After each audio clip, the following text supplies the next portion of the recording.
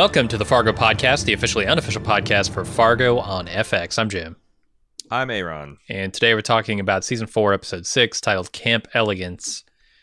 Aaron, what do you think of this episode? Or as Mr. Harvard would say, no doubt, Camp Elegance. This guy's got such an extra way of pronouncing everything. Oh, my God. I think that at the end of the season, this is not going to go down as the show's best episode. Yeah.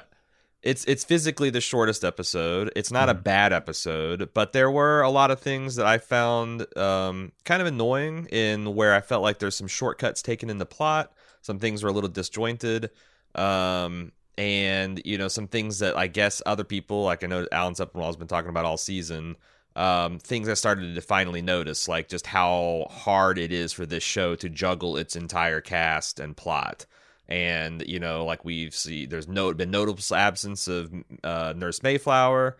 Finally got a little bit, not a lot, just a little bit, and it just completely blew Ethelreda off the stage. Yeah. So, and the Marshall Duffy got blown off the stage, other than a 5-second cameo. Is that a fatal problem? Does that mean that I'm not enjoying the season? No, but I did notice it. What did you think? Mm-hmm. Yeah, it does feel a little bit overstuffed. It does feel a little bit disjointed. I think, you know, some of that stuff can be fixed in retrospect. Like I came away from this episode thinking, I now understood why they included Orietta Mayflower last episode at all, because they wanted a little bit of time to pass, right, with her struggling with not killing her patients. So, like, in retrospect, I think that worked a little bit better from last episode. And maybe they'll do some of that with the future of these characters. Maybe we'll see that Ethelreda needed a little time to marinate or something. As it stands, I don't see it. I don't really understand why we would even really bother to include Ethelreda in an episode like this, where there are already so many moving parts and you're spending a large time sort of away from some of the main characters, and with characters who are barely there, and you know, shine when they're given the spotlight, but other than that, they haven't appeared in the show practically, right? Yeah, she's just like, Ethelreda is just kind of simmering there on the literal back burner. I guess maybe front burner, since she's just up front for 30 seconds, and then that was about it. But I want to talk a little bit about some of the behind the scenes inside baseball of Fargo to maybe explain like why this episode did feel a little bit herky jerky. Do you know what I'm referring to, Jim? Yeah. I saw that there was an interview with Noah Hawley and people were talking about it where he said that he re-edited a good chunk at the middle of this season. Yeah, so there was this The Hollywood Reporter podcast on September 25th where they interviewed Noah Hawley, and he mentioned that I guess this is I don't know which way it's supposed to go, but this season has an odd number of episodes, and he mentioned that he had pulled parts of other episodes apart and kind of re-edited things to get an extra episode. And I feel like you can kind of see where some of that stuff happens here. And Alan Sepinwall, I noticed in his review, pointed out that like there's this boxer character, one of Loy's guys, by the name of Omi Sparkman, that was clearly intended to have a bigger backstory. And you say, well, how does he know that? Again, this is kind of inside baseball, but the actor playing this character is billed as a series regular. And the actress playing Swanee Cap is not. She's billed at a lower, level of importance. But if you're watching the show, you notice Swanee has been in 3 or 4 times the scenes that easily Omi has been in. Like, has Omi got more than 2 or 3 lines in his whole? And he sees that as evidence that this character was cut down in either the casting stage, or I'm sorry, the writing stage, in which case you'd have to ask, well, why was he billed at such and such, or in the editing stage. So it does feel like Hawley really kind of Frankensteined a few of the episodes together.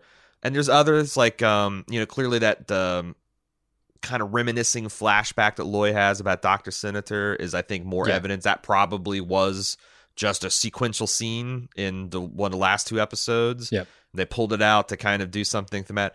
And I'm not saying it's not working, but I do think that that's a real challenge when you're in the editing bay and you get a wild hair to do something and you just start making stuff happen. Yeah, I mean, especially with the COVID related shutdowns, right? There's no way to really go back and shoot a bunch of stuff like, oh, well, we want to do this, but we don't have the footage.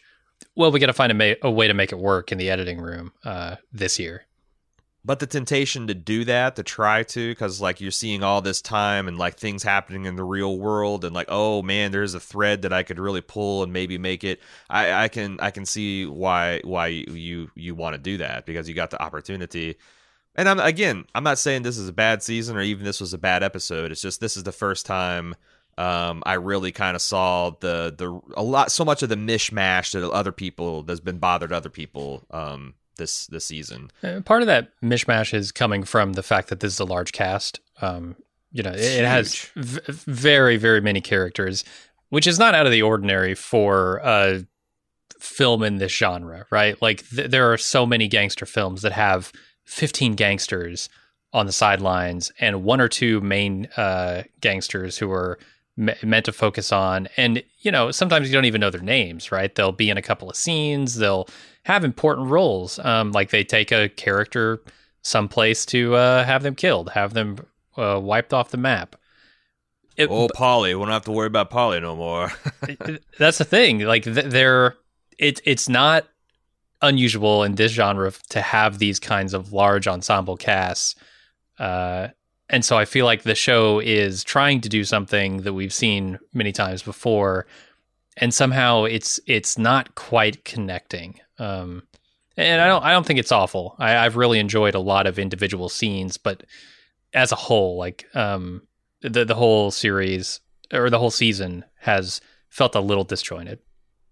Now I'll push back a little bit on that because I feel like I've been liking this season more than a lot of people have, and I think that one of the reasons I did is because like what this show pulled in the first two seasons with the Fishnado and the UFO so shook me tonally to my core that now I'm like, well, fuck it, that's just what this show does. Like, yeah. You're gonna have, and you think back to the original Fargo movie, which is kind of the sets the emotional tone. You've got Steve Buscemi plays a ridiculous. Terrible character. You've got all kinds of inept criminals that can still do dangerous things. They can still kill people. They can still have outsized influences on the plot. It's just kind of the nature of Fargo that there's going to be some scenes that make you laugh, some scenes that make you squirm, some scenes that make you want to question the state of humanity. And they all kind of live side by side and scene by scene. So I don't know whether I finally stopped worrying and learned to love the Fargo, or what. Because I know a lot of people like I'm a huge fan of Alan Sepinwall. I read his reviews all the time. He did not have nearly as many narrative problems with those kind of tonal shifts in season 1 and season 2 as I did. So maybe he's feeling it now. This is a Fargo too far for him. But I don't know. You got anything else to say, or should we move on to the episode proper? Let's move on.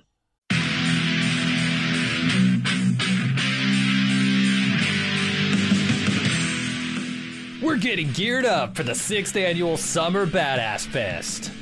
And while we're working on a slate of apex badass films to enjoy, we've got an early action-packed announcement to make. Just like last year, we're kicking off Badass Season with a live movie watch and podcast recording. We've rented out a theater for connoisseurs of action films and Bald Move fans that just want to have a great time. Unlike last year, this year's movie is top secret. Hush hush. No hints. Except, it's incredibly badass. It stars an absolute icon of the genre. We're willing to bet most of you haven't seen it, and it's going to be an incredible viewing experience with a packed house of bald movers. Those of you who came to last year's screening of Total Recall know what a party it was. And those of you who didn't, now's your chance to experience it. Meet me and Jim, order some custom movie-themed drinks at the theater's full bar, then watch us record the full podcast for the movie. We reserved the venue over twice the size as last year, but seating is still limited.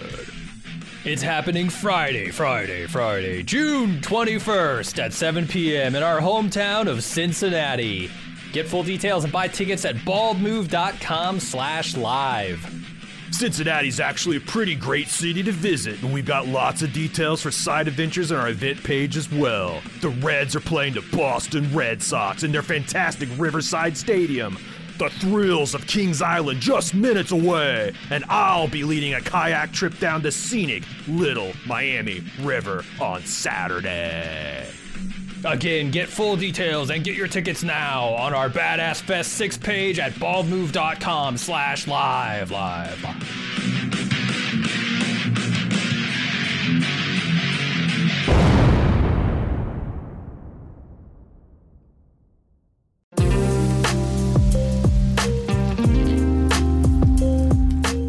We try to make it super easy to support making podcasts at Bald Move. Just join the club. But some people aren't the joining type, or maybe they're already in the club but want to add a little bit of gratuity for an especially great season of coverage, or for a podcast that really spoke to them, or gave them that bit of support in a tough time. For these, and for whatever other reason you might have, our tip jar is always open. Head over to support.baldmove.com and click the donate option to say, hey, keep doing what you're doing. We appreciate it. Once again, check out support.baldmove.com for all the great ways to help me and Jim keep making the podcast you love.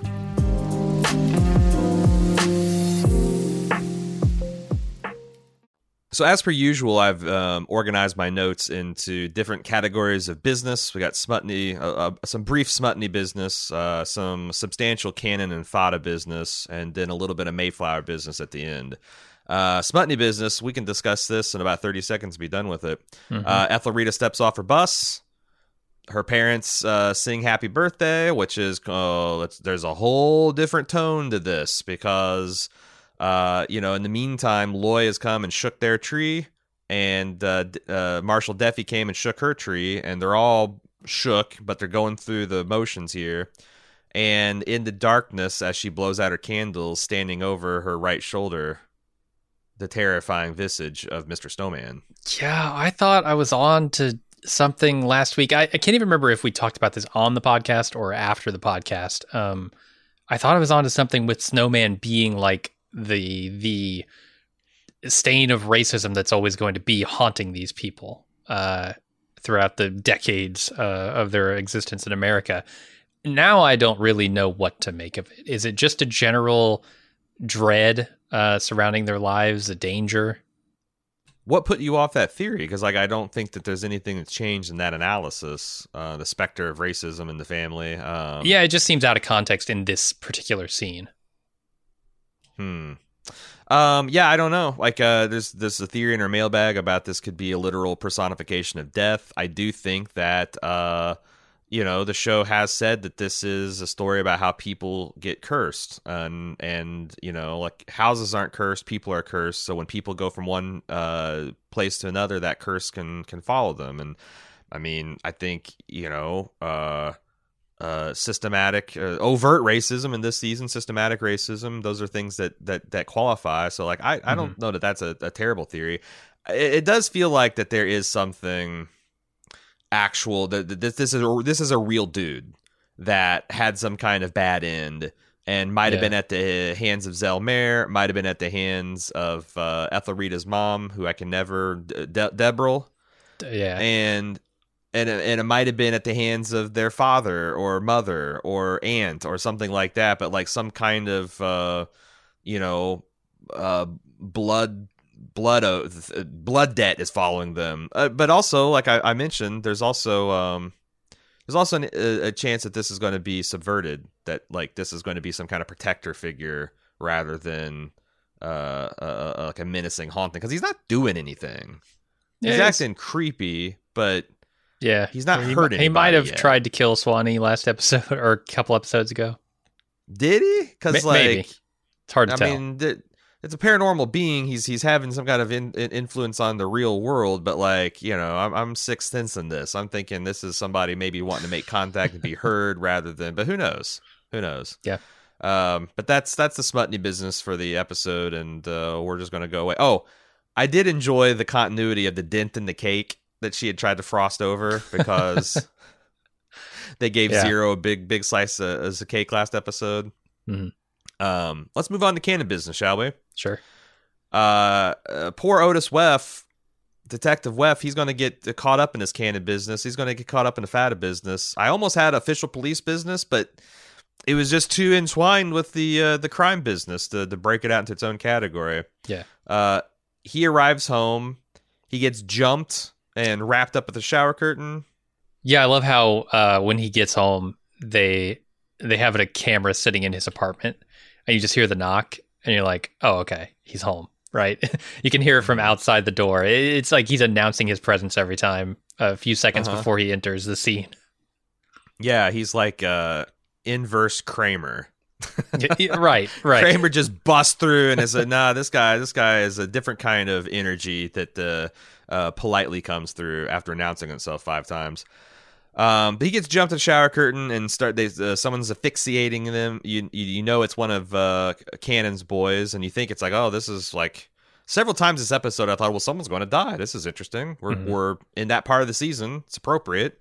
But no, Loy steps forward and with a knife pokes a hole so he can breathe, and then informs through a pretty long, menacing monologue that he now owns Detective Weff in the terms of property. What'd you think of the scene?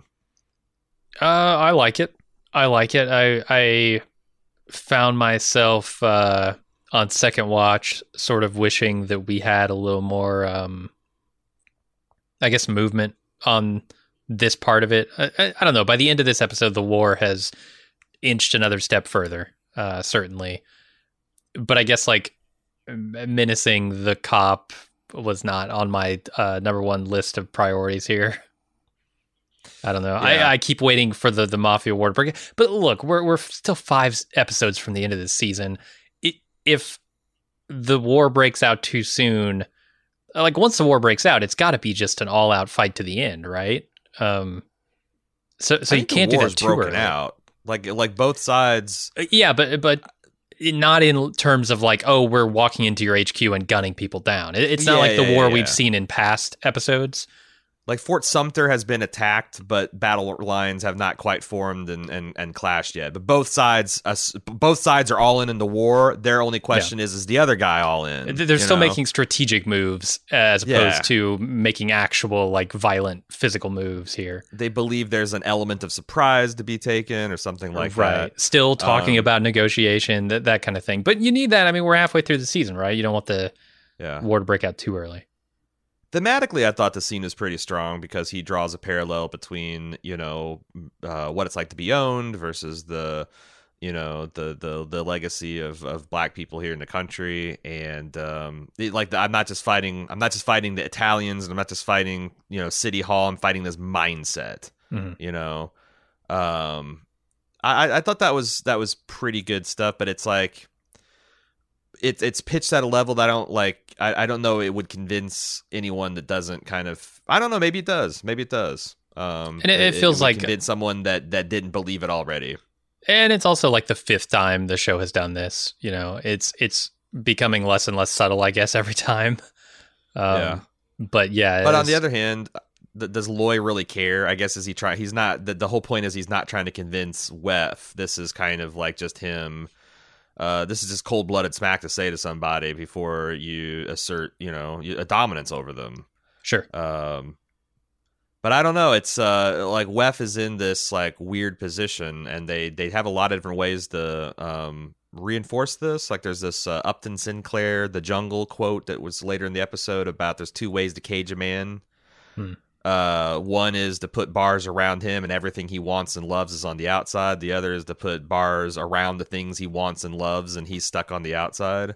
And like I feel like that's like it's not literally true in Weff's case, but like that kind of bars within and without, like he is just completely hemmed in. And as we pan out of the apartment, we find out that Marshall Duffy saw this whole fucking thing. Yeah. Didn't do and just laid back. So the implication here is that Marshall Duffy is staking out Otis Weff, thinks he's crooked, saw all of Loy Cannon's gang go into his apartment. What was his assumption? Like I don't, because he thinks he works for the Italians too. Like he doesn't care if Wef lives or dies, is what I'm getting at. Sure, I agree with that. He's not about to bust in and try and save him. Also, I wonder how much he cares in general about the laws that potentially are being broken here. There's so many question marks around Deafy as a character, and his intentions, I guess, that I'm not even sure he cares to step in at any point. Like, he could almost be observing this just for his own amusement, right? I don't know.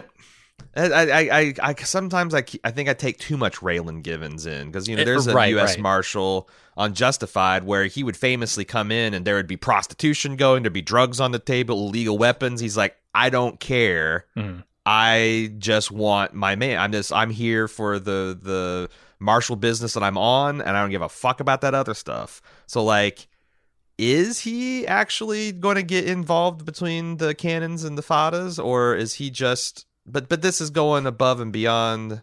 No, I guess not, because he's on the trail. This is still inconsistent, him being on the trail of Zaelmar and Swanee, because...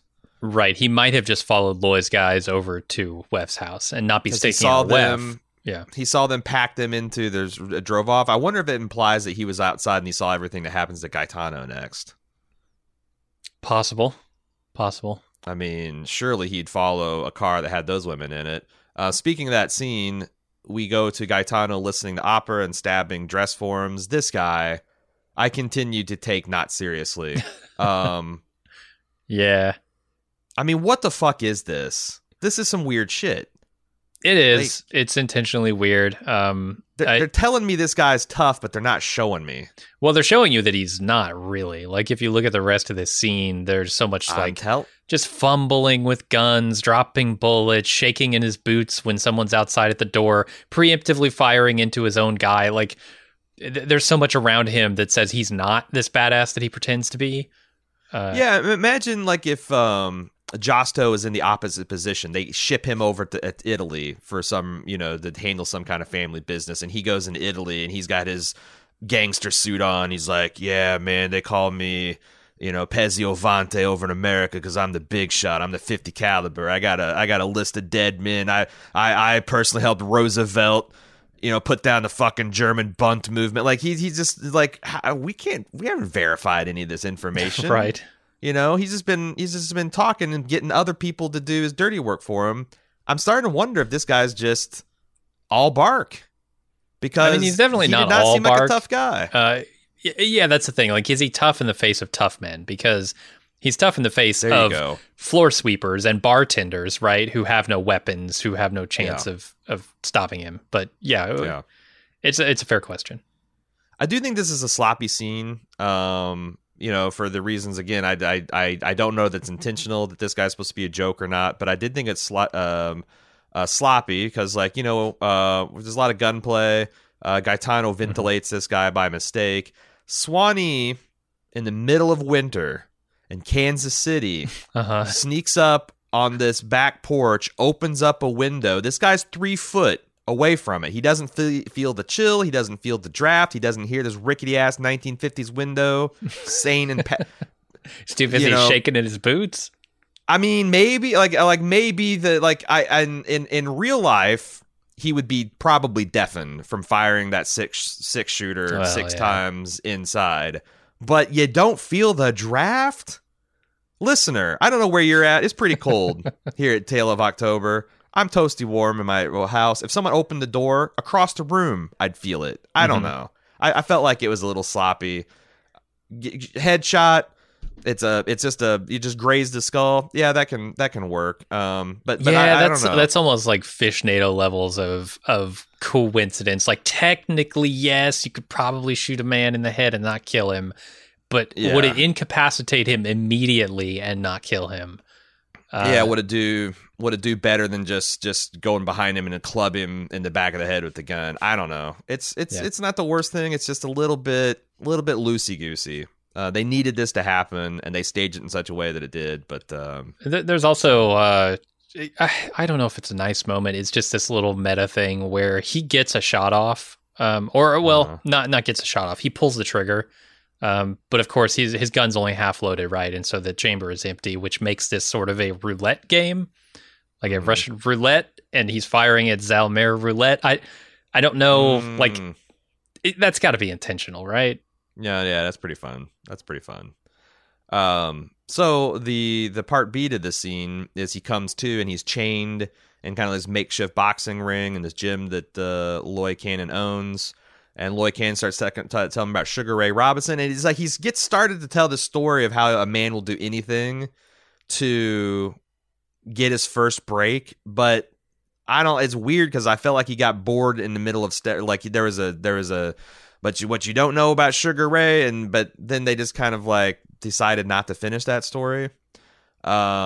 And then he introduces this other guy, Omi Sparkman, who we've seen in the background. The guy's got a dead eye. We find out that he was a boxer, probably got his dead eye, getting his head beat in the ring. He's going to just have this guy beat the shit out of Gaetano. Gaetano seems to put on his tough guy act again and start laughing in the face of potentially his death. I mean, that's what Loy says it is. This Dr. Senator's the mistake that got you killed. So maybe this guy's the tough guy too. But that's the thing, is like this speech felt like parts of 4 other different speeches that ended up with like, they say, well, man's life is a whole string of mistakes. What the fuck did this have to do with the other 2 aborted parts of this story? Well, just remember Dr. Senator's the mistake that got you killed. And it not got him killed. The thing that works about... They can write. This show can write some of the best dialogue and the best scenes that I've seen on television. Yeah. I don't know that this is particularly one of them. Yeah, the connecting stuff doesn't connect as well with me. But I think the other thing is, like, it's frustrating sometimes to watch what's going on because all of these guys are still acting on imperfect information. Like, Loy Cannon's not sure that Gaetano's on the outs with the Fadas, or at least with Josto. So can't kill him. The logical thing to do is to kill him. Mm-hmm. But he also has to get his son out, and I'm also kind of... I guess I was kind of shocked to find how little Josto cared about Zero. But I don't know. That might make that actually, I think, tracks out. We then see this odd scene where this is where it definitely feels like disjointed, where he has this reminiscent of, I guess, a scene in the last episode that we didn't see, where him and Dr. Senator hatch a plan to get Satchel back from the Fadas. Well, they don't even hatch the plan, right? They just imply that Loy has a plan. Of some kind. Yeah. Which I'm assuming we're going to see. That's this whole Wef gambit, right?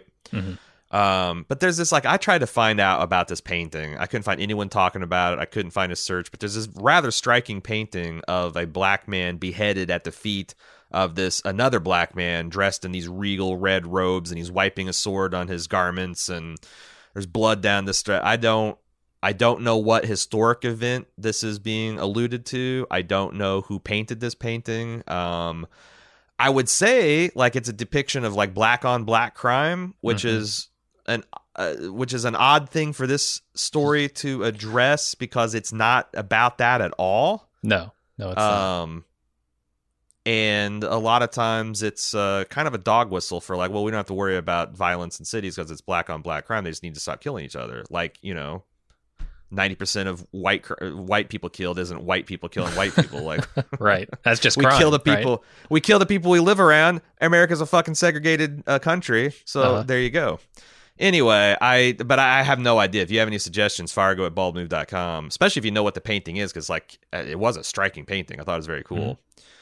But also, like, it felt weird because he's talking about, well, if you rescind the Satchel, it's going to be World War III. I mean, we've been talking, this has been like 3 episodes back we're in World War III. So it's just a weird scene. The Cannon Gang then decides to snatch up Detective Wef in broad daylight, which it does, like, they did, I guess, a decent job of painting Wef as being on the outside of his own police force. Like, his captain even kind of suspects him as being corrupt or bent. But, like, holy hell, it does seem like at some point you could just be like, hey guys, thin blue line, I'm getting pinched by both of these gangs. Let's do something about it. And You know, it feels weird in the gang. And anytime gangsters come after cops, I feel like that's always like that's when they're on their way down the drain.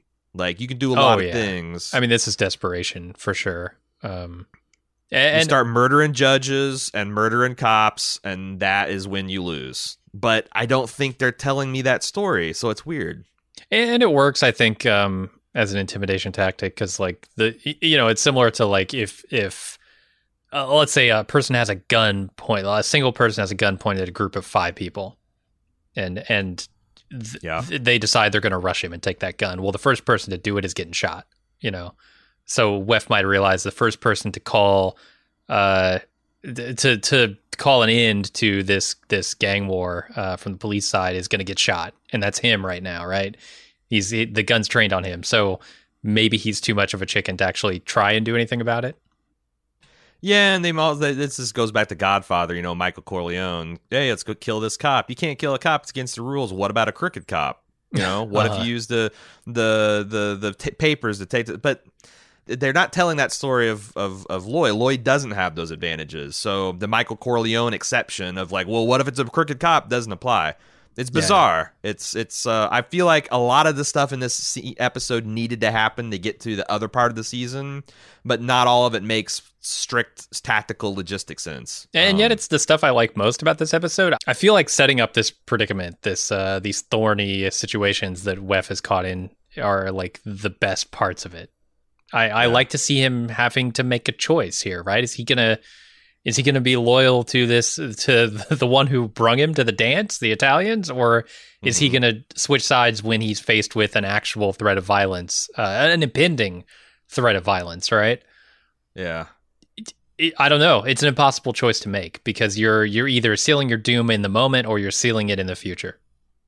I also really like Chris Rock's performance because he's got a little bit of that comedic thing in there. Like he says, like you got a badge, ain't you, and a gun, like in the same tone of voice that when he's like, pretending to be his dad and talking about how like you got to let the Robitussin get to your bone, boy.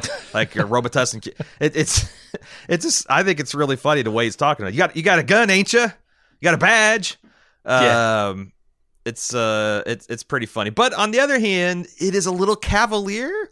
Because you're trusting this dude who's hanging on by a thread to his like emotional stability, mental stability. He's on the edge of a mental breakdown. You're putting him on an enormous amount of stress. You're going to send this dude into the heart of the lion's den to take to rescue your cub. Like it feels like it feels a little foolhardy. Because I think Lloyd loves his kid and would be devastated if his kid dies. So it's weird to me. Okay, this is the point in my notes, Jim, where we switched over to the Fada business as we see Josto meeting with the consigliere Ebel. I finally learned this guy's name. Probably not pronouncing it just right. Ebel. Ebel has come back from New York. He was gone all last episode. And the Fadas took advantage of his sober judgment and leadership being gone.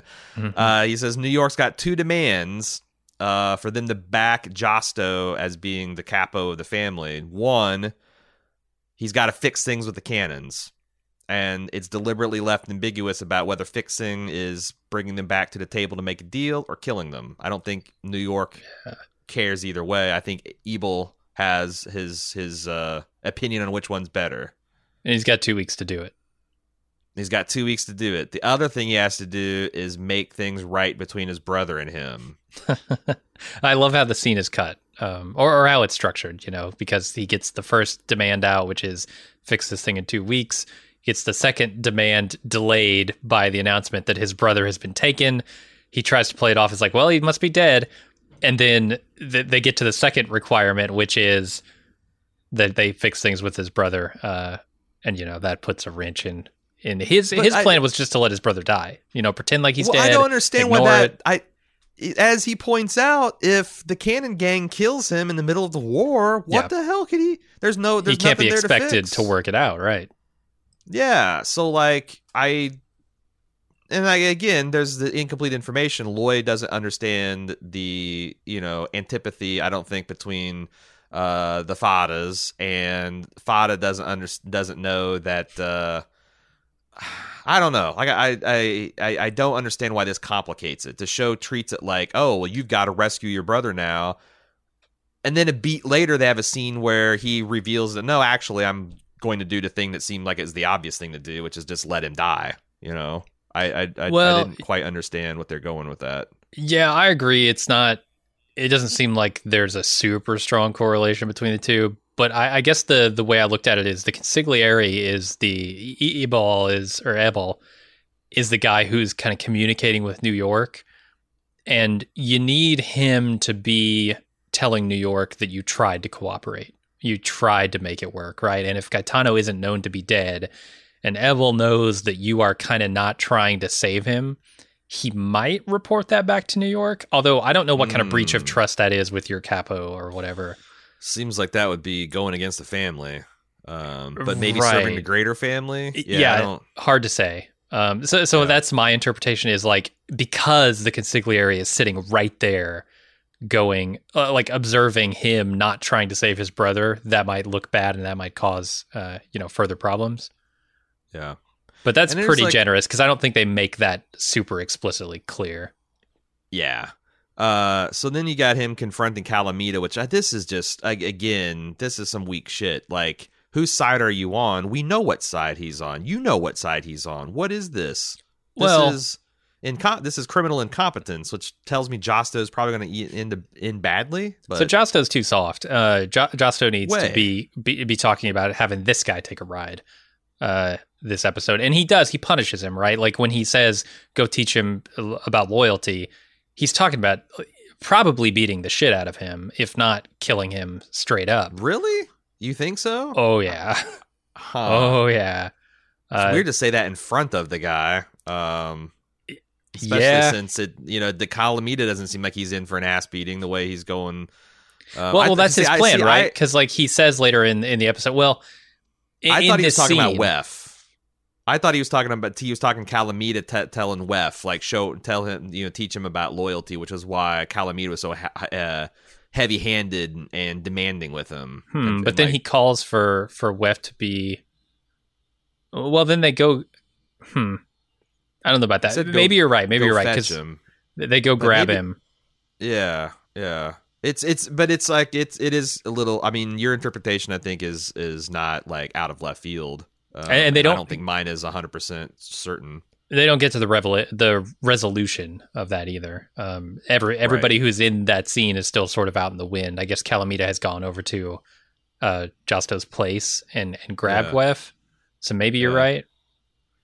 Calamita also, like, I don't understand. Nothing he said should have talked himself out of anything. He's like, come on, boss. Right. I've known you since you were a baby. That's a fucking problem. He doesn't take Josto seriously. I don't take Josto seriously, and I didn't even know him when he shit in his pants, So then we have this interesting split screen. Well, so he is going to clearly throw Calamita under the bus, right? Like that's the thing. His plan here that he lets slip to Antoon is that he's going to make it look like Calamita has gone rogue under Gaetano's orders. Let them kill Gaetano because Calamita has killed Satchel, right?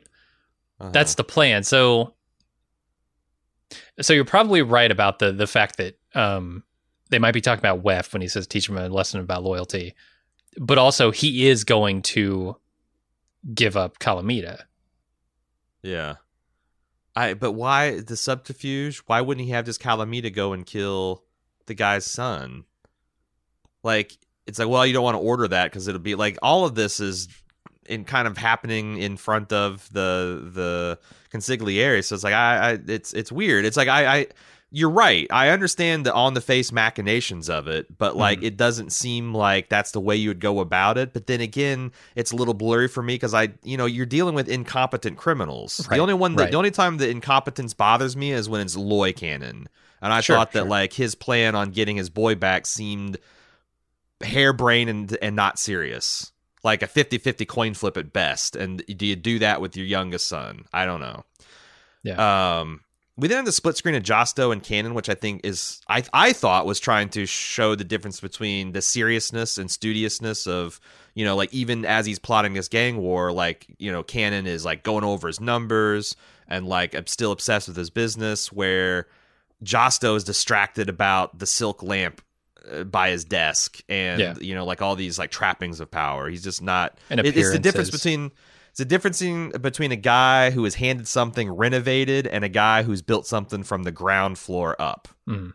But yeah, so we didn't. Then we have another thematic scene where you've got Rabbi Milligan, which I think it's a nice touch that rabbis are traditionally known as teachers, and he's literally this guy's teacher. And they're reading a quote from Upton Sinclair's The Jungle, where it's this quote of this man he's a working class stiff. He's been out of his job. He's down to his last few pennies. He's eating stale bread, and he's realizing, oh my God, I'm going to starve. Like I've got like maybe a week or 2 or 3 left, and I'm going to starve. And everywhere I go for a handout, authority is giving me a face in the boot. And there's hundreds of guys just like me. So like the odds of any one of us getting out of the situation, it's a man essentially learning he's going to starve to death in the middle of, you know, one of the wealthiest cities in the United States. It's interesting, the fact that is resonant for a lot of people nowadays. Yeah. But so they got him talking about that. This is also where you got the quotes about the guy you got bars on the outside, bars on the inside. And it's great this shot of like Wef kind of stalking Satchel, and the way they cut it I thought was really good. It built a lot of tension. Like they rapidly cut between Wef reaching for his gun, Satchel reading the story, Rabbi kind of like sizing this guy up and being like, okay, maybe I should reach for my gun, and then they break the tension with fucking Calamita. I thought it was this is one of the best scenes in the episode. Yeah. Unfortunately, they take Wef outside and they commit another unforced error. Jim, you've seen a lot of gangster films. Where do you sit the guy in the organizations you don't trust? in the front seat. Yeah, to the right, and with the guy behind him. Do you give a man with a gun that you don't trust? Do you let him sit behind both of you? Nobody back there babysitting. No, you definitely don't. It's 2 unforced errors, because not only are these Italian gentlemen just totally bad gangsters, but also Wef, this was his way out. You let him get like halfway between where you are and where you're going, pop both of those guys, go back, get the kid. Now that you've peeled off half of the muscle in the house, and then like I would have bought him being a lot more trapped if he was sitting in that passenger seat with some unknown goon with a gun to him. For sure. I don't understand. I don't understand why they did that. Yeah. I don't know. That seems like a sloppy mistake. Yeah. But they're sloppy. I mean, they're not, they're not the best Italian gangsters. But as Wef, I guess, again, Wef he's got a lot of problems, right? But this, and maybe he's just so, he's so spiraling inside his mind that he isn't able to take advantage of this. But I just feel like it was a screenwriting error. Like they just messed up. They messed up the dynamics there, and weren't even aware of it, unfortunately. So the other part of Josto's plan, which is to get this character named Antoon, to go to the house, tell Rabbi to go meet him, Josto, and then take the boy for a drive. And we all know what that means. Poor Antoon knows what it means, but he's not sure he can do it. And I think some of this stuff is some of the best in the episode too. Yeah. Do you think it's weird that that Rabbi Milligan didn't suspect anything? He does very much just like, oh, the boss wants me. Okay, put on my coat and go. Oh, I got to go by myself. Okay, no problem. A little bit, but also I think he has more trust in this organization than maybe he should. Maybe. For a guy who, I don't know, has seen how fickle this can be. It seems, a little strange. And I guess like Antoon was shocked. I guess I was too, because I'd almost forgotten that Zero's not Josto's son. Yeah. It's just his little brother that came along a long time after him to his dad that he had kind of a complicated relationship with.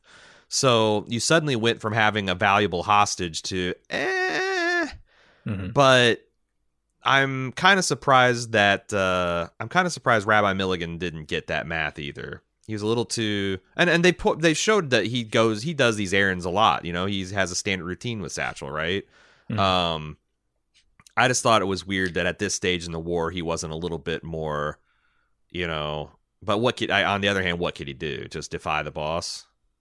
Yeah, I mean, Josto everybody's playing like making big fucking bets in this episode, and they're doing them on barely their plans. Like I look at Josto's plan, and it's like, okay, he could hold on to Satchel and use him as a bargaining chip to get his brother back. Oh, but he doesn't want his brother back, right? His brother's a nuisance and a problem. Sure. So instead, he's going to burn his only card, and by having Antoon kill Satchel, and then trying to blame it on Calamita, hoping that they'll kill his brother in retribution, and that will sort of even things out somehow, or that he can rely then on New York to bring in the muscle he needs to win this thing. It's like, it's a huge bet, and he's willing to just go with it on a whim, seemingly. I thought they did a really good job selling Antoon as just being a guy who can't really do this. Like, but still some doubt, like, because he also keeps making these allusions to like not wanting to go back, not wanting to, and they, I think is a pretty good sketch of a guy, like almost a nice short film that they made here about this guy. Yeah, we've talked about how in The Walking Dead they try and do this constantly, right? Like make a character in the very episode you're going to kill them. Here it works, and I don't know if it's just because the writing is so much better in these scenes, or if it's something else going on here. To me, it's the writing. But yeah, this is risky. This is hard to do. It's not just the writing. It's also that like we don't need to feel a certain way about Antoon. He's not the point of the scene. It's like he's not making heroic, defining sacrifice. He's just a pawn that gets shot. And they've done some character work. Like this guy with Paulo was the guy standing at the bar drinking limoncello in like episode 2 while Gaetano was, making his first Crazy Eyes pitch. So like, it's not like I didn't know this guy. And I didn't recognize him a little at all. bit of a little bit of a cowardly lion type dude anyway. But so here, and you tell this guy also is like, come on, boss. What about Zero? I don't give a shit about Zero. What about Gaetano? They said to try to make peace with Gaetano. So he goes and does all that. Rabbi doesn't suspect the thing. There's like the fourth unforced error in this episode. Josto goes, hey, okay, Rabbi, you're back in the gang. Go see Ebel for your assignment. And he goes, well, what about the kid? The kid's done. I thought the whole point of getting Rabbi away from the kid was to keep Rabbi from trying to protect him or do something to disrupt it or whatever that did. But was it just an accident? Did Josto just really mean, hey, I need a new soldier? Because if he had just said, don't worry about the kid will keep at Antoon's house for as long as you're needed. Just go talk to the consigliere. This episode's done. Like, Satchel gets his brains blown out. Or maybe not, because Antoon doesn't have it in him. But it's a bad choice of words. It's foolish. Yeah, so like, did Josto not know that Rabbi Milligan was getting really attached to Satchel and seeing him kind of as a father figure, guardian, protector? No, I think Josto believes in, for whatever fucking reason, because he himself doesn't show these qualities, but loyalty. He thinks that his guys are loyal to the end. And he can tell them absolutely whatever, because look at how he handles his plan with Antoon, right? He spills all the beans on his plan. Like, he's going to throw Calamita under the bus. It's going to be Satchel's going to be killed. Like all the stuff with Antoon telling him his plan before it's even started to be carried out. I think he does the same thing with Rabbi here. He thinks well, if I say the kid's done, and Rabbi is just going to go along with it. Especially since the rabbi had made that big speech about like, hey, I'm loyal. Look at me. I told you this thing. I acted on behalf of the family. I'm always looking out for family. I guess I can see that. But it's hypocritical, right? Because he himself is trying to get his brother killed. There is no loyalty there, right? But then again, his brother fucked him over first too. Like it's. Yeah, but business, that's business, more all family, part of the game, I think. Yeah, business, family, country, right? And I guess business is taking precedence here. Yeah. So the rabbi correctly interprets that this is bad for Satchel, rushes back to Antun's house, and shakes his wife and says, "What about the kid?" So he kills a Fada goon to show that he's serious, and he's now committed. He's now gone against the family. And she apparently gives him an idea about where he might have gone.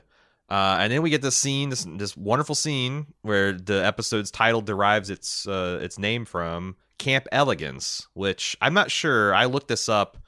I think this is a fictitious thing. Like the name of it, but maybe not. I tried. I spent like 15 minutes trying to find Camp Elegance, Italian POWs, whatever. Yeah. But that's what it is. It's a place where when Americans captured the Italian fascist soldiers, they took them to be held till after the war. And he cites this Monte Cassino campaign. That was one of the last. It's funny the synchronicity, because this was all a loose part of the plot of Westworld too. But his whole Winter Line campaign, where the Allies were trying to push into fascist Italy and seize the joint German-Italian occupation. And I guess this is like one of the major battles that like kind of broke the back. It started in like the dead of winter in January, which makes sense that, Antun is starving. He's a soldier. He's eating his boots. He's eating his belt. So there's a nice little bit of like background color. And then Antun essentially tells us the important part, which is he was brought here as a starving Italian, disillusioned that these fascists had run his country into the ground. And he comes to America, the land of plenty, the land that made him strong, the land that made him, what he is today. Yeah. And how he took a blood oath that he would do anything. It would do whatever it takes to become an American. Mm-hmm. He carved it in stone, right? He carves it in stone, and he's being asked of now is to murder a black child. Mm-hmm. Which, by the way, Satchel is one of the cutest kids I've seen in a television show in a long time. This poor kid. So my innocent. God. So naive. My heart melts every time I see him. And the thing is like, that's a kind of a little bit of an unforced error, because I feel like Satchel's portrayed as being smart and perceptive. He's like still waters run deep kind of guy. There's so many flashing red shots that these people are going to kill you that's delivered by Satchel. Like the mom crossing himself and going, "Adios mio, what's going?" And this guy talking and like, "Hey, yeah, go down in this grave," essentially. And he just. And they don't like. I thought that at first the Satchel was playing it kind of like I'm scared, but what am I going to do? But then he gets down at the carving. He's like, "Oh, cool, this is really neat." And I'm like, "Well, what the fuck?" Maybe he's simple. I don't know. Or maybe he doesn't live in a world where 100 gangster films have been made, and we know which film seat to put. Right. But living in he might be too close to even recognize any of this stuff, right? Like, that's true. I don't know. I feel like we have the benefit of like all of these tropes that have come from the cinema of Italian gangsters. You're not wrong. So Antun decides at some point that he just can't kill this kid, and he goes to put his gun away. And I swear to God, I thought he shot himself. Same here. Yeah. And I'm like, well, this is interesting. And then, nope, it's actually Rabbi Milligan that deleted him. That moment would feel so Fargo, right? You go to put your gun away, realizing you can't kill this kid, and boom, you shoot yourself in the chest. Yeah, it's cocked. It takes a hair trigger to fire it at this point, and this guy's kind of an inept criminal. Like, yeah, you just shoot yourself in the belly, and I'm like, well, that's going to be interesting. But then there's Rabbi another Milligan, like very Fargo moment with Zalmair and Swanee capture Gaetano, because like they can't move him. Like they didn't think far enough ahead to realize, oh shit, he's a very big guy and we can't move him. I thought that was very Fargo. I thought, yeah, and it's like I was thinking the whole time, was like, why weren't the cannons there, like waiting in the wings? Like, as soon as the guns, like, you know, like, yeah, these are badasses, but if you wanted them to capture them alive, what was the plan there? Right. To capture this human wrecking ball with a 12-inch butcher knife. I don't know. But yeah, Rabbi Milligan rushes in and, you know, sees if Satchel's okay and tells him, like, look, I'm going to give you the choice I never got. I was drafted as a child soldier. I'm going to get you out. And it's heartbreaking when this sweet boy says, am I going home? And he goes, that's not safe either. Yeah. And so what I'm going to do is I'm going to take you someplace safe and quiet, and we're going to let all this blow over. And then if you want to go back home afterwards, I will take you there. And Satchel affirms that he trusts him. And he says he's scared, and Rabbi says he is too. And that's where the episode ends. But we still got a little bit of business. Do you have anything else you want to talk about in the canon business or the Fada business before we move to the Mayflower business?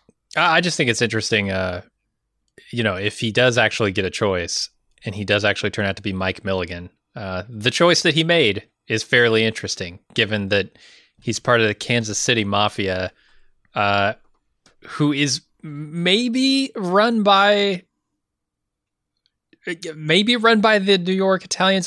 It's a good question because Joe Bulow shows up in this episode, and I don't know if we have feedback about this, but I'm going to talk about it. Joe Bulow, if you don't remember, is Brad Garrett's character from season 2, who is like a fairly high up. He's the boss of Mike Milligan. Oh shit! Yeah, damn, I didn't make that connection. So there's a lot of implications here that like New York Italian mafia is running the Kansas City mafia in the 70s, right? Well, and that checks out with, like, I just recently watched Casino, and that's like all about it, that the Kansas City branch of the Italian family is what was running directly the money operations in Las Vegas. Uh-huh. So, yeah, like, yeah, that all checks out. And I just think it's funny to see the choice that he makes is to go right back into this life with a new organization. It's crazy. Yeah. And it doesn't end well for him. And that's assuming he gets choice, right? Like Rabbi is going to try and protect him, but who knows if he can. Yeah. But yeah, I thought this was a great scene. I'm kind of interested in seeing the traveling roadshow that is going to be Satchel and the Rabbi on the run. It sounds like a Starsky and Hutch. Satchel and the Rabbi. Jake and the Fat Man. Like, this has got all the makings of a classic series. Fargo season 5 confirmed. Let's talk about the Mayflower business, the medicine business here. Mr. Harvard, I guess, calls Nurse Mayflower into his office about this anonymous letter he's received. We saw Ethelrita drafting this last episode. Am I crazy, or is it not an anonymous letter? She signed a fake name on that, right? Oh, I thought it just says Mr. Harvard. I didn't. Okay. The outside of the envelope just was addressed to him. Certainly it was, but I thought I remembered last episode that when she was writing it, she gave a fake name. You could be right, and then he was pretty coy about it. There's a couple things that he's just coy about, like she asked to see the letter, and he says no. God. But then he puts it in his top drawer, and the camera follows it there, or his hand follows it there, right? Like. You might be right that she did sign some kind of fictitious. Now, she does kind of like Kill Bill the Bride.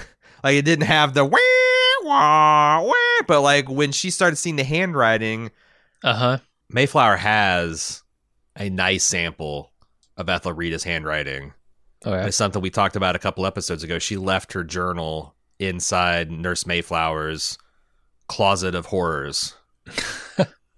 Her trophy room. I wonder if she realizes she has that sample, because like the question is like, oh, does she recognize the handwriting? Has she read that journal? Does she know it's even in there yet? I'm not sure.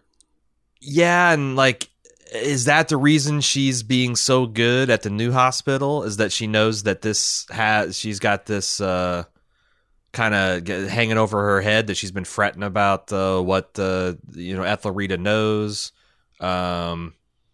I don't know. You're right. Has she actually realized that yet? I feel like that rage fugue state she went into kind of implies she has, but definitely there's there's that to be put 2 and 2 together though and make 4 for sure. Yeah. But she does go into like this almost fugue state of rage about the letter where she disassociates while he's talking. And this guy's diction, man, you know, of course, you know. It's forbidden to take the possessions of your patients. It's like, he's perfect. I love it. Jesus Christ, man, this guy. But then he says he's going to have to show it to HR, and she goes, "Oh, please don't. You got excellent references from me, and I've been nothing but good here." Because you were right. I wasn't sure exactly what they were trying to portray last episode, but her just trying to white knuckling that. Yeah, not killing my patients. This guy's got the gout so bad. Oh, I could kill him right now. Man, be doing everybody a favor. And it's funny because even Mr. Harvard was complaining about old Goutmeister G here. And if this was an Italian gangster saying, "Hey, it'd be great if that guy quiet down a little," you know, she'd go and she'd murder him, and the guy would be happy that she did it. Like exactly. And Nurse Mayflower, it's a great scene because she just emerges from this inky darkness after this guy goes silent, and she's just got this radiant look on her face. Yeah. And then they have this great little 50s bop by Julius La Rosa, Pass It On. It's just about how if you got a happy feeling, man, you can't keep it to yourself. You gotta give that to others. And I thought it was a really great way to end the episode. Here's the thing. I still have no fucking idea why I'm seeing any of that. Why do I care about this? Where's the Josto connection? Yes, that's what I mean. Like, where does this connect with anything else we've seen in this show? Yeah. I mean, she's got her own story to tell, but like it's also connected to Josto and this mistaken identity and or not mistaken identity, just an idea of her own importance to Josto, which has got to eventually come to fruition, but they've just really let the Josto part go. Well, I will, in the show's defense, like these last 3 episodes have happened within 24 hours of each other, right? Mm-hmm. So like we're only the next day from her giving Josto the chokey, which was only like a day after her giving her the handy in the parking lot. So like maybe but I still think narratively it doesn't matter. You know, you can explain a lot of these things, but it does feel like it starts to add up to being, as you said, you know, as we both said, disjointed.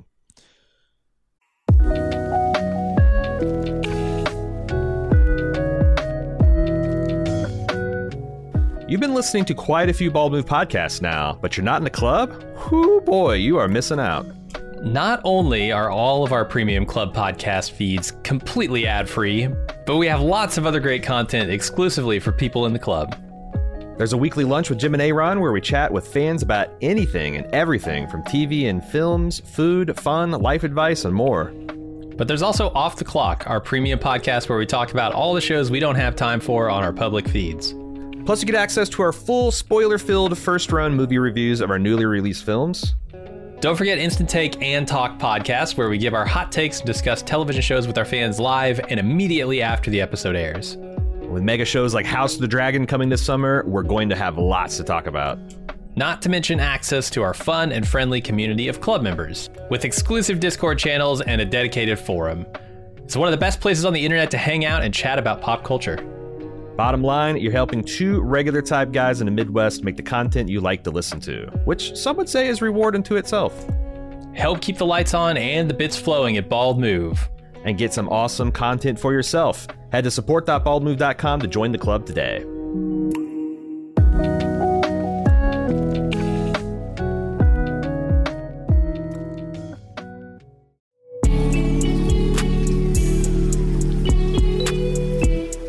Since the dawn of time, we've been putting clothes on our back that identify us with our people, our group, our tribe. And while Bald Move might be one of the smallest, weirdest tribes out there, transcending all concepts of border, class, culture, and creed, we still have respect for the old ways. At support.baldmove.com, you can get t-shirts, hats, mugs, and more. We have something for every one of our podcasts, or just wear the 4 pips of the Bald Move logo with pride. Bald Move merch beats running around naked, and they make a great gift for the Bald Move fan in your life. Join our tribe! Head over to support.baldmove.com and click on merch to start shopping.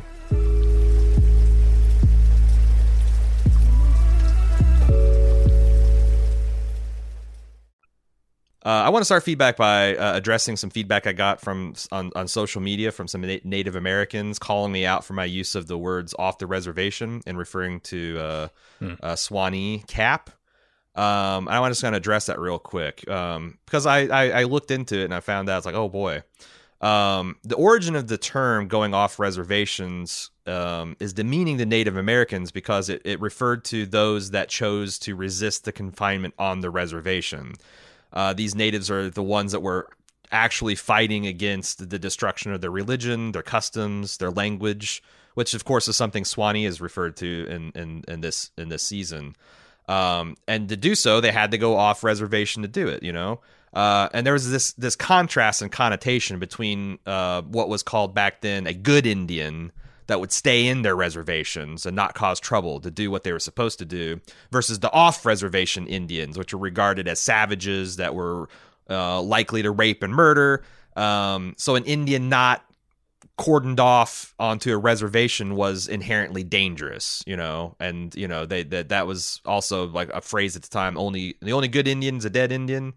So when I said that Swanee had figuratively and literally gone off the reservation, I thought I was making pretty clever off the cuff. That was not in my notes. I was just kind of freestyling there. Because I was saying that she's refusing, just like the episode said, she's refusing to follow society's rules. She's, you know, uppity. She's gone outlaw. But, you know, the implication when you say someone's gone off reservation is they should be brought back on or shut down. And in the old days, that was literally shot down, right? Yeah. So I can see how Native Americans would be uncomfortable and upset if they hear those terms used, especially in the terms of a throwaway joke. And I think Native peoples in America especially have a hard time getting kind of traction on their issues as opposed to other minorities. Not like any of them have it easy. But, you know, this nation spent a lot of time, effort, and treasure trying to destroy them, and did a really good job in the attempt. So there's just comparatively few of them to kind of fight for their rights and their issues. So I apologize for my part in that, and I appreciate the education. So let's move on to our first email. Again, fargo@baldmove.com is how you get in contact with us. Rose in Kansas City has a quick note on the set design. I found this very fascinating. I'm noticing, almost distracted by, the absurd number of lights and lamp fixtures in every indoor scene this season.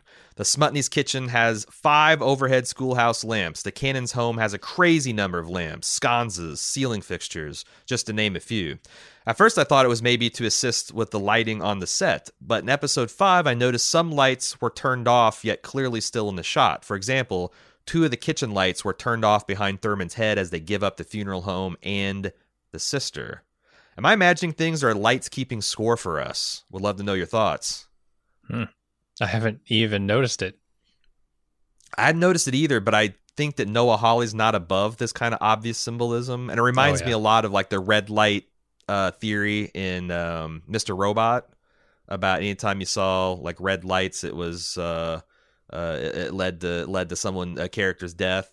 So yeah, you know, if you had 5 lights and you'd say they represent the Smutneys, their business, and their sister's relationship, and 2 of them are turned off. Although I guess I would not say it's about the. I would say it's both Swanee and Zelmare, because it's almost mixing a metaphor to like, oh, and also the funeral home.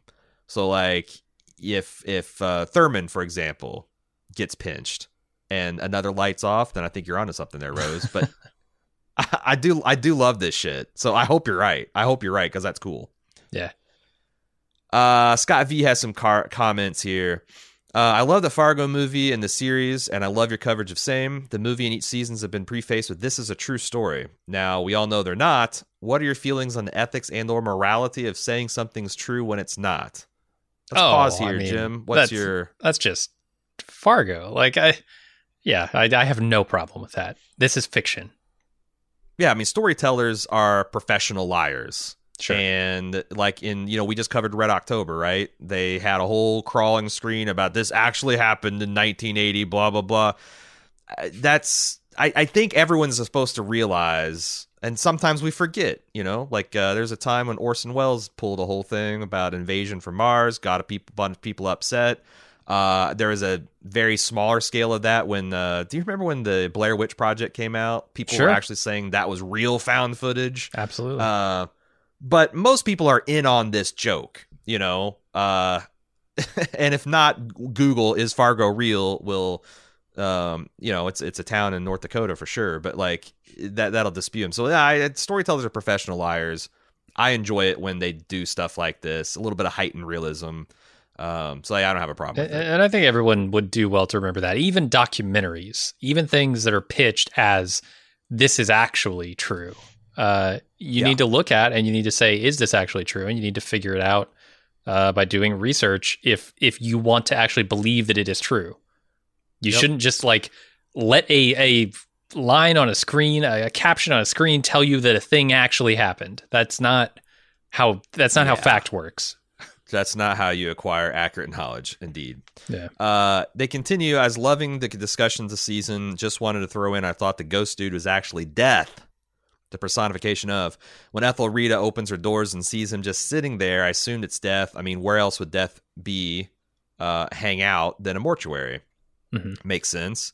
But then after he came out of the tub and Zelmare sensed him, I thought maybe the family has a genetic predisposition to sense death. So my take is that more as a family is haunted by being able to see death instead of being haunted by a ghost. Is this plausible? Please discuss.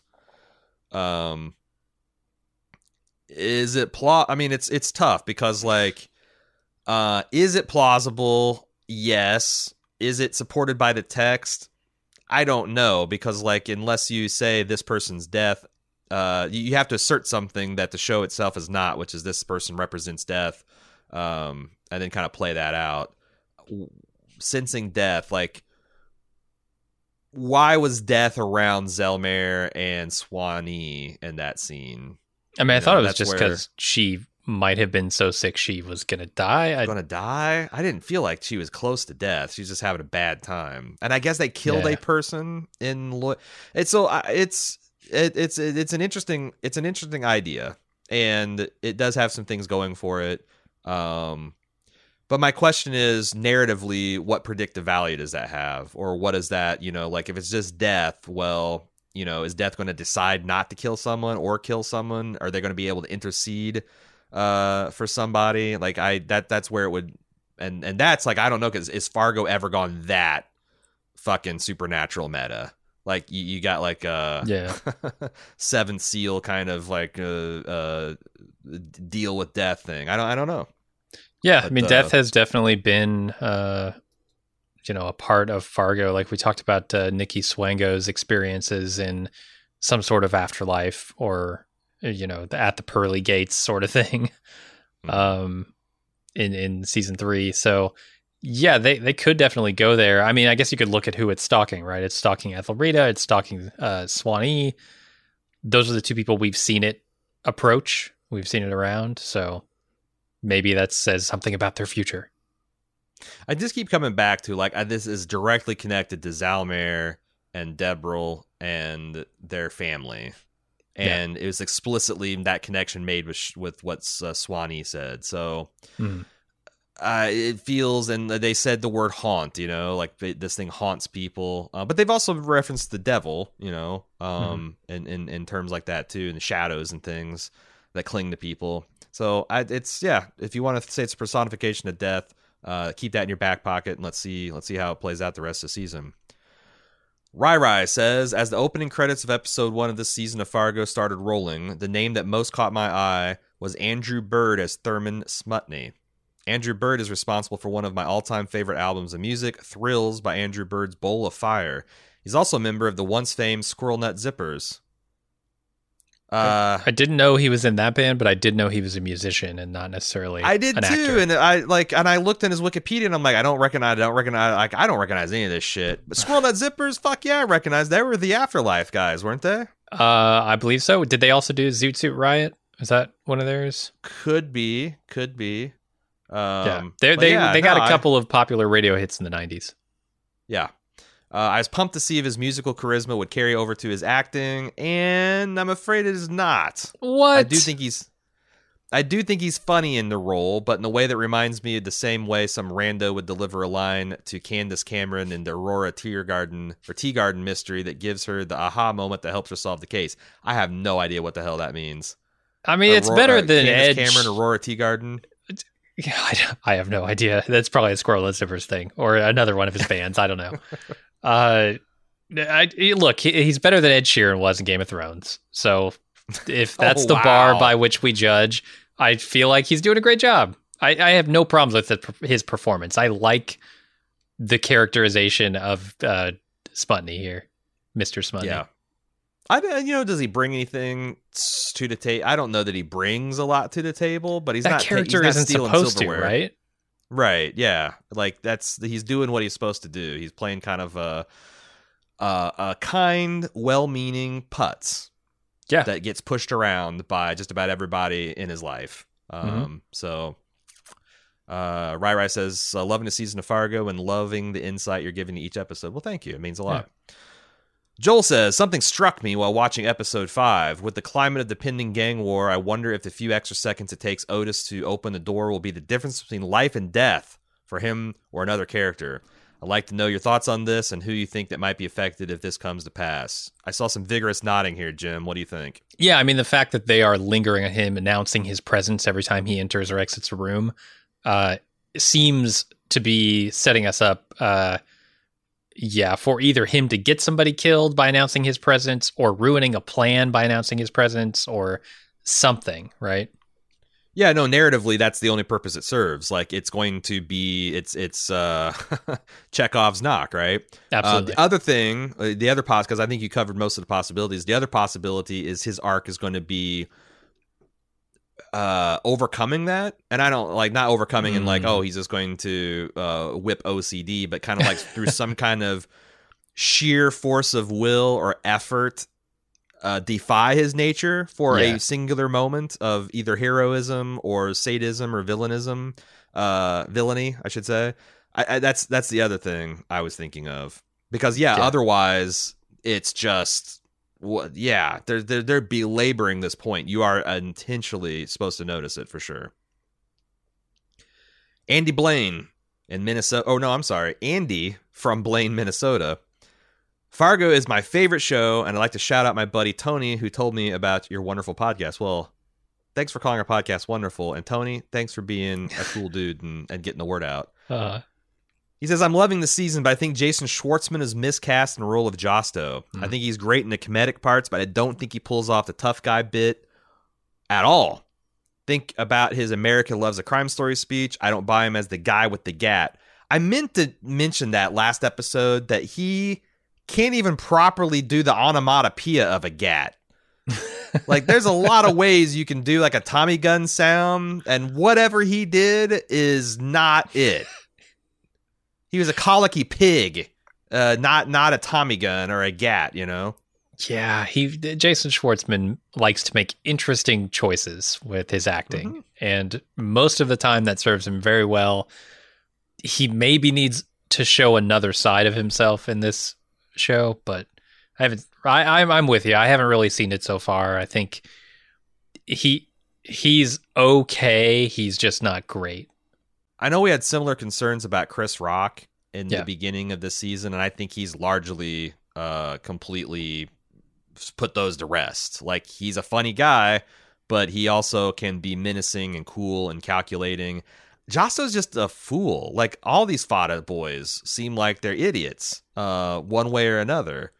Like I said, maybe Zero is the Michael Corleone, but we've got Sonny the fucking bull, and we've got Fredo the fool, but we don't have the guy that actually would, Loy. I think Loy is the Michael Corleone in this show, and I just don't. I'm having a hard time at the halfway point of the season taking the other side seriously, especially now that they don't have the law in their pocket. It doesn't seem like. So like, how are they? What's gonna happen? And I'm trying to think of like how Rabbi Milligan going rogue that is going to, the Italians are going to know something's up. The Fadas are going to know that something happened. Oh, Because yeah. Rabbi Milligan went missing, never even checked in with the consigliere, and Antoon never came back, and there's no body. The cannons are going to think that they shot his son. Yes. So, Which is what Justo wanted anyway, right? He just wanted to blame it on Calamita. Yeah, but I don't think they're ready for this jelly. That's going to be. Oh, coming I at 'em. agree. Yeah, they need the guys from New York to come in, and they haven't met their conditions yet. Neither of them. No. An evil like the consigliere, the only guy in his fucking series on that side that seems smart. Yeah. Look at him. He's flopping like a landed fish in this episode. He's scared to death because he's like, none of this. Like, okay, we have to sue for peace. We don't have the strength for war, and we're not going to get the strength unless New York backs us. So we have to. And when you look at his face when Justo says, "Oh, we're just going to give up. We're just going to give in," he's just like, "Oh God, I can't." He's the old man that's going to have to clean up these little boys' messes, and he's not going to be able to do it. Yeah, I'll say in Schwartzman's defense, I'm not sure he's perfectly cast in this, but honestly, I don't know who you cast in this because Fargo was trying to do a very, very specific and difficult thing with his character, which is to make a believably threatening gangster also look like a bit of a bumbling idiot. It's not even that he's a fuck up necessarily. It's that he's not taking himself seriously enough. And that's a really damn hard thing to nail. And I don't know if you cast Schwartzman and then you write around him and say, okay, this is what Schwartzman can do, so let's lean into it. If that's how they got to that character, or if this is a case of like, let's write a gangster in Fargo, which they've done many times over and it has worked, right? And then let's cast Schwartzman as that guy, and it's not quite working. But yeah, it's a very specific and difficult thing to do. So I don't want to take too much away from him. I just think I don't know who you cast in this that can pull that off. But Schwartzman isn't a bad guess. And I'm also going to throw out that I'm not even sure that this show is not getting exactly what it wants out of Schwartzman. Like we might be, all of our analysis, like of the Fadas, might be just dead on. They're just bad. They're just bad at crime. And this is like the story of capitalism. Like a superior product is on the scene in the form of the Cannon Gang, and it's just going to take over. I think, but my question is why is that an interesting story? Like if that's the story they're telling, like how are they going to make it interesting? And there's got to be complications. Like I think it's so let me pull it back from the brink and think about things, brainstorm some things that can make this thing interesting. Justo is on the cusp of forging a political alliance to wed the Fadas even more into the official state apparatus of the city. So is he going to, once like the crooked WEF gets put, is he going to be able to essentially get the whole police department? Because if the cannons fuck up and like let's say WEF dies and they're pinned on it, they're going to be like fucking state, city, local, and marshals are going to come after them for killing a cop, right? They just haven't advanced that ball much, right? And the other thing I think is really key is what Lois says about fighting a mindset. That like even if the cannons win, what does that look like? What does that look like in Kansas City? What does that look like when they're pushing into the banks? What is that like? You can win the war, but you're gonna have to fight against that mindset. Like, is that the true enemy? And do you have a half season to like make that interesting? I think that would be a cool thing to try. And the other thing is the supernatural. Like this ghost thing is just kind of chilling out there. What's the deal? And the other thing that's interesting is, of course, I think the Rabbi and Satchel show is inherently interesting. Yeah. So, and Mayflower too. So it's not like that, but it does feel weird that the A plot, that they hook you into is not the main story of the season. Yeah, I don't know, because everybody's seeing it that way. Everybody's seeing it as like the thing they're most interested in, and it's working the best is this gang war, and I agree. But we haven't seen how everything is going to connect yet. So, and it's also weird because, like, so who do you think is the mainest protagonist in this season? it feels like Loy is, honestly. Because Ethelrita's been almost absent for most of it. I felt like the framing with her being the narration and all this stuff was very much going to be her, but she has really felt like a side character these last few episodes. Because she's on a side quest with Orietta, right? Like, we don't know where Mayflower connects to the story at large, and so she can't seem like she's on the main quest because we don't spend enough time with her, and B, when we do, she's on a side quest. So yeah, Mayflower's loosely coupled to the Fada business, or Ethelrita's loosely coupled to the Canon business. Neither of them knows the other. That other part of it. So yeah, anyway, so I guess that's the case for like the rest of the season, how it's going to maybe play out. Yeah, they got 5 episodes to bring it around, right? Yeah, and you're saying bring it around like, oh my god, it's on the hinge of like falling into some abyss. I don't. No, that's quite not feel really like what I mean. that. When I say bring it around, I mean like connect all the dots. Show us why these stories matter to each other. Yeah, and the other thing is, like, it's entirely possible that this little 42-minute episode, which is like 2/3 of a real Fargo episode, quote unquote, it's entirely possible this is just going to be a rough episode, and everything else is going to be pretty gold and legit. Like, you know, and there's been lots of great shows. Like, I know there's times in Breaking Bad, there's even times in The Wire where it's like I got an episode, it's like, wow, that was driving down 10 miles of bad gravel road, but you know, you had to take that to get back on the turnpike. And sure, so it's entirely possible that this is kind of like where the threads of the season kind of started to show, and everything is going to be fine moving forward. In fact, that's what I expect with this pedigree and the talent and experience that Holly's got. So that will bring our podcast to a close here on Fargo, the podcast. If you have some additional feedback that you'd like us to consider, questions about our takes of your own, send that into fargo@baldmove.com, or once again, forums.baldmove.com is where you can discuss Fargo with us and your fellow fans. That will do it. We will see you here next week for episode 7, and until then, I'm your host, Aaron. And I'm Jim. See ya.